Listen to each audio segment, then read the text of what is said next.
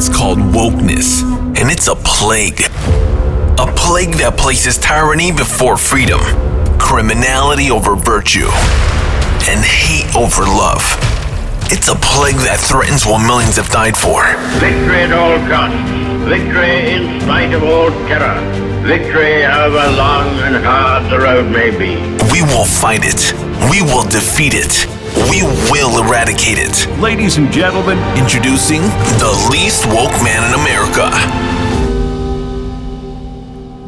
Hello, Never Woke Nation. This is the least woke man in America, and my God, what a week we have had go on in the United States of America. Between January 6th, Supreme Court rulings, now the economy has shrank again for another quarter.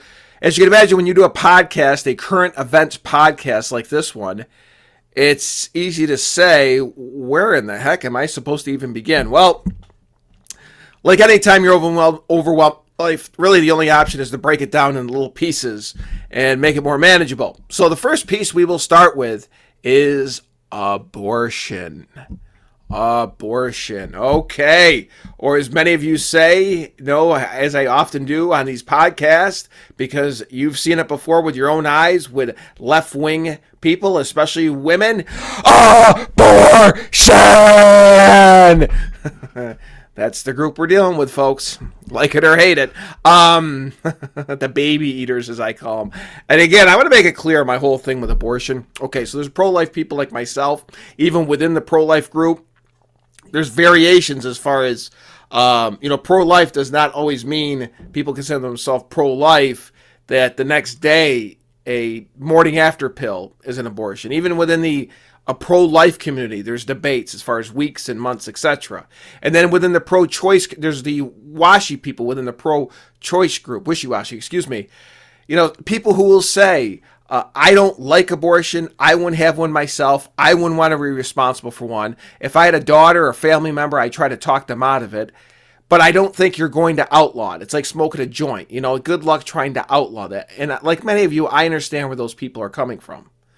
But when you get into the Whoopi Goldberg, Joy Behar, Gloria Steinem, Jane Fonda, Nancy Pelosi crowd, that are just the ones you see protesting, the Amy Schumers, the Hollywood group, the ones who, as I always say, and this is really pathetic on their part, even certain men, Howard Stern, that abortion is the nucleus in the atom when it comes to their politics.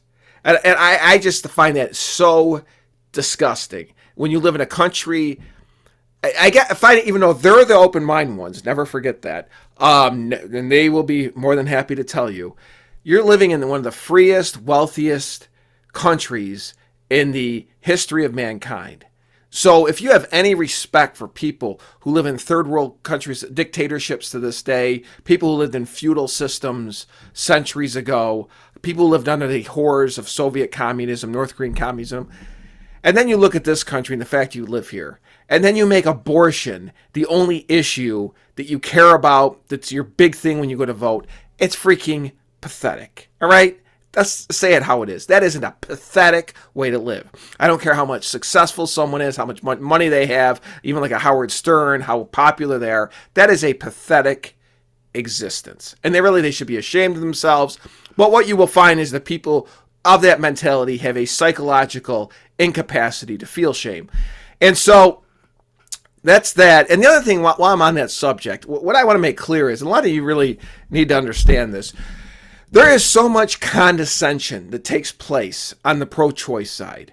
As far as, if you're the type of person who's against abortion, you're setting women back, you don't care about women's bodies, even though a lot of conservative Christian families will, try to at least even though not always successfully, refrain from having sex before marriage, just, to make sure the relationship just isn't purely sexual, out of respect for the woman. And then, these types swoop in, these Hollywood types, and lecture us on, treating a woman right. And then there's the other part that floors me, that you and I might look at the image of a sonogram, especially 4 or 5 months years old, where the head is forming. There's blood, there's a heartbeat, there's hands. We see a human being forming, regardless of the human being is attached to the mother's body. And the fact that, a procedure will take place to end the existence of that fetus. And we are very taken back by that. And disturbed by that. And now we're supposed to be lectured by a group of people who obviously aren't very taken back by that procedure and what's going to happen there. So much so that they think the reason we are against abortion is because we want control over a woman's body. I mean, I don't want control over Joy Behar's body. I don't want control over Whoopi Goldberg's body, Amy Schumer's body. There's a lot of women on the American left need to know, myself and a lot of other guys do not want control over your body. Trust me, 100%. But I think the reason they come to that conclusion, which is so nuts, it's so ridiculous, it is because they lack that initial reaction that you and I have. And so they do mental gymnastics to come up with this woman's body thing. So now you have the people who aren't taken back by the end of that 4 or 5 months fetus life lecturing the people who are about how they have control issues and no respect for women and no respect for people. Well, pump the freaking brakes here. This is ridiculous. It's absolutely ridiculous. And I'm not apologizing for it, and neither should you. So where are we? The Roe versus Wade was overturned in this country. Let me spell it out to you in a way that can be shared among your at least moderate Democratic friends. Because there's nothing to work with the extreme group. They're not the land of highly open-minded, zero listening. So, but among moderate Democrats or moderate pro-choice people, whatever you want to say, what they need to know is abortion was not outlawed. There's a difference between Roe versus Wade being overturned and abortion being outlawed. Believe it or not, I was on YouTube and there was a piece from the BBC, British Broadcasting Corporation, that did a better job spelling this all out than most American media pieces that I have seen about this. So the other part is, Roe versus Wade was kind of a mess legally. I'm not an expert to begin with. You're not going to believe this, and you will not hear this anywhere on the MSNBC, CBS, the usual suspects. Ruth Bader Ginsburg, the great matriarch to feminist, the leader, even though, frankly, she could have been a team player and retired. She had health issues under Obama, and probably a lot of this would have never happened. So a classic feminist, not exactly a team player. So anyway, even she said, and her and Scalia, who's also deceased, both lions of the Supreme Court, two radically different attitudes towards the Constitution, two radically different legal minds, but they both agreed Roe versus Wade, the actual thinking behind it was terrible. And it was not great legal work on the Supreme Court's part. She said that. So Roe versus Wade being overturned simply sent the entire abortion issue, which the word abortion is not in the Constitution, which of course was written by white men, so why would it be? They really didn't care. Anyway, so was sent back to the states for state legislators to decide on issues, on this issue. So, here's how this works. I really believe this. If we, in a non-hysterical, God forbid way, think this through, what is most likely to happen when all the emotion subsides with this issue, which probably is at least a couple years, a couple election cycles, before the truth gets out as far as what's taking place here? Well, I think that, in a way, it will make state legislature elections way more important. Like I say, what percentage of the American population even knows the name or party affiliation of their local state representative in the state legislature or in the state senate? Is it 15%? Because so much power has transferred to the federal government over the years, which was wrong. And that's one thing I was going to mention before about Scalia and Ginsburg. Not only did they think the thinking behind Roe versus Wade was wrong, both of them, and they're not the only Supreme Court justices to think this way, thought the Supreme Court in the United States, even though they were highly respected members of it, had become way too powerful. Way too powerful. That it, because of laziness and more importantly cowardice on Congress and state legislators on their parts, they constantly want to punt everything to the Supreme Court, to non-elected people for them to decide. And the Supreme Court justices for decades now have saw that and were irritated by it. So because of that and for other reasons, I mean, kind of the New World Order, and starting in 1946 after World War II, the United States federal government has become incredibly powerful, way more so than the Founding Fathers ever intended. So all the Supreme Court did was send this issue back to the states, which again, now I believe will make state legislator elections way more intense than they used to be, especially like in purple states. And so in a way, a lot of people worried about how this will affect the coming elections this year. Well, I got news for you. The economy keeps going the way it's going. Maybe it will help the Democrats a sliver. But now it's looking we have a second quarter of GDP shrinkage. Inflation will probably slow down, but nothing dramatic. Gas will still be expensive. People are still working in middle class people. Even though Janet Yellen recently said, I mentioned this before, that working class people have big buffers in the bank, which is insane. They will be miserable still by election time, and I really don't think abortion will be this big red flashing thing when they go into the voting booth. It will be, for the 62-year-old sociology professor at a state college that's making $100,000 a year, has a great pension, health insurance. To her, yes, she can run right in there and pull that lever and in her cat hair covered sweater and just do whatever she needs to do and protest and blah, blah, blah. But that is not a big percentage of the population. So the point is, I think it will help the Democrats a sliver this election cycle, but state legislative elections are going to take on a whole new meaning. And frankly, a lot of you probably don't want to hear this. My opinion is that could affect, like in purple states, and not as much, but even red states, shifting the entire legislature a little more left. Does that mean some major seismic shift? No. But I think it will have repercussions on that. Because now, like the Founding Fathers intended, and we'll talk about the West Virginia EPA thing, more of that is going toward the states. And that's the fallacy in all this. You will see headline after headline about how the Supreme Court just dragged America back. You would think, they should all be dressed like the Taliban, the five real conservatives, and I don't know what you would do with Roberts, but should be sitting up there dressed like the Taliban when they make these decisions, which sending, and the ironic thing, this is how hopelessly ignorant some of these people are. Sending power back to the states, whether it's guns, whether it's business, whether it's abortion, is a freedom-enhancing exercise on the Supreme Court's part. Okay?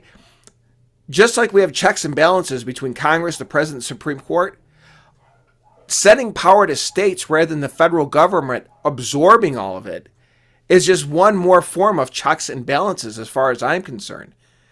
People are much more likely to personally know and meet and talk to their state legislative person and have an ability to contact them and talk to them. I have before my own about different things than a congressman, especially a senator, or even the president or somebody in the White House. That's what the Founding Fathers intended. And that's what's being lost in all this ridiculous hysteria. I mean, you look at certain people that are the biggest zealots with this stuff, and you wonder what they would score on a test if you gave them 50 multiple choice questions about American history, the Constitution, checks and balances, the role of the Supreme Court. Some of the biggest loudmouths on the left, you wonder how they would even score on that exam because of their pathetic understanding of all this stuff. And they take that pathetic understanding, take tons of emotion, and just it turns into complete bedlam. So abortion is not outlawed. As a matter of fact, I did a podcast a while back called the Coming Abortion Underground Railroad, and you can see it taking place. I call it big abortion now. I mean, remember we had, it started in the early 90s with Bush versus Gore. We get big oil, big pharmaceutical, big tobacco. Now we're going to have big abortion.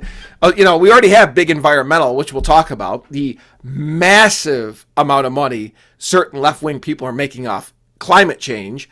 So now we have big abortion is about to take place in the blue states. There's no denying that. I mean, it's going to be a massive industry. Like I've said before, you might be driving down a highway and see great big, I call them the abortion dump trucks. You look right up, you might even see the fetuses stacked right over the side as the arms and legs and heads. And the bluer the state, the bigger the fetus, because the bluer the state, the later the term abortion. New York and California talk about, well, New York, it's allowed in some circumstances to have post-birth abortion, which the people who have a soul is called murder. And that idea is spreading. It's being brought up now in California.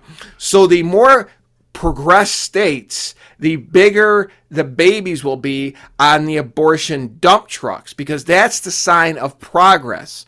Higher crime rates, greater income inequality, which is higher in blue states than red states, and bigger fetuses on the abortion dump trucks. That's how you know you are reaching your zenith as a society. A lot of you are late to the game on this. You really need to get caught up. And so, I mean, you could have a hypothetical example where you're driving down the road, listen to my podcast, other right-wing podcast, audio book, whatever you want to do, and you look up and there's the abortion dump truck right in front of you. And, being in a blue state like I live in, you could have a nice little hybrid right next to it, in the lane right next to it with the, the type. They have the hybrid, and they have the bumper sticker on one side that says coexist with the different religious symbols. And then on the other side, there's a bumper sticker that says fuck Trump. There's just a lot going on inside of that car, probably being driven by a woman who says, free mom hugs t-shirt. And there you go. She looks right, and then that's the sign of evolution. You have that hybrid right there with the dump truck full of fetuses, bitten bumps. They're all bouncing around, and that's what big abortion is going to look like. But no, I mean, you're going to have hotels. I've said, if you own an office building, it might be, if you see any vacant office buildings for sale in some of the deep blue states, gobble them up, because, I mean, you can throw an abortion clinic in there in 2 seconds, the way things are going. Maybe put a hotel next door. It's going to be huge. You are going to see people who think people like you and I are the worst human beings on the planet make millions off abortion, while making fun of Christianity, while making fun of gun owners, hunters, while making fun of rednecks, all at the same time. They will be making millions off abortion as they talk about how awful Republicans are. Oh my God, they're just so effing awful. So, and that's the world we have created for ourselves, as I say many times. But guess what? At least now it's somewhat quarantined. We'll be able to juxtapose red states versus blue states, the value system, how this all plays out. And I really believe too, and I'll leave it on this another thing no one's thinking about long term, I really believe you're going to see condom sales, birth control pill sales explode. You're going to see changes in behavior. The left makes the case, oh, you won't see a reduction in the total number of abortions because of all this. And they will be, of course, peeking around the corner. They're going to be dying. They're going to be looking for the coat hanger horror stories too, also in red states. So just get ready for that. But the other thing is, you'll see condom birth control pills explode. You'll see way more discipline as far as people, sexual discipline. I'm not going to get into details, but you know what I'm talking about, because people are going to have this in the back of their mind, right or wrong, which will, of course, if there's less pregnancies, then there's going to be less abortions. And I want to say that, of course, this is where the smirkers and laughers would probably be laughing at me. I'm not saying there's not going to be unwanted pregnancies and all this, that there's some, because I'm not a utopian. The left is the utopians, where they come up with this fantasy nonsense, and if you just legislate it, it all comes into the fruition. I'm not saying that at all. I'm just saying with abortion less available, especially later term abortions, or the idea out there, even though it's not necessarily true, that abortion is not available, you will see changes in behavior that could have taken place all along. But like, it's human nature to think when people get away with something, they have more lax standards for themselves. But that the important takeaway is, again, overturning Roe versus Wade and sending it to the states is different than outlawing the abortion, which only the BBC and maybe Fox News seems to be able to report correctly. Well, that's it for the abortion podcast. But it's great to be back, creating another video and podcast for all of you, and I will be back soon because we still have the EPA versus West Virginia, which is a massive seismic shift in America. Might be bigger than the abortion to that crowd. Of course, the abortion overturning of Roe versus Wade is huge. But if you care about rights, business rights, just general freedom in general, EPA versus West Virginia is huge. We have to talk about Cassidy, Blasey Ford, Anita Hill Hutchinson, and her repulsive time in front of the January 6th 8% inflation no one cares committee, and so many other issues. Well, take care of yourself, everybody, and I will be back with another episode of The Least Woke Man in America.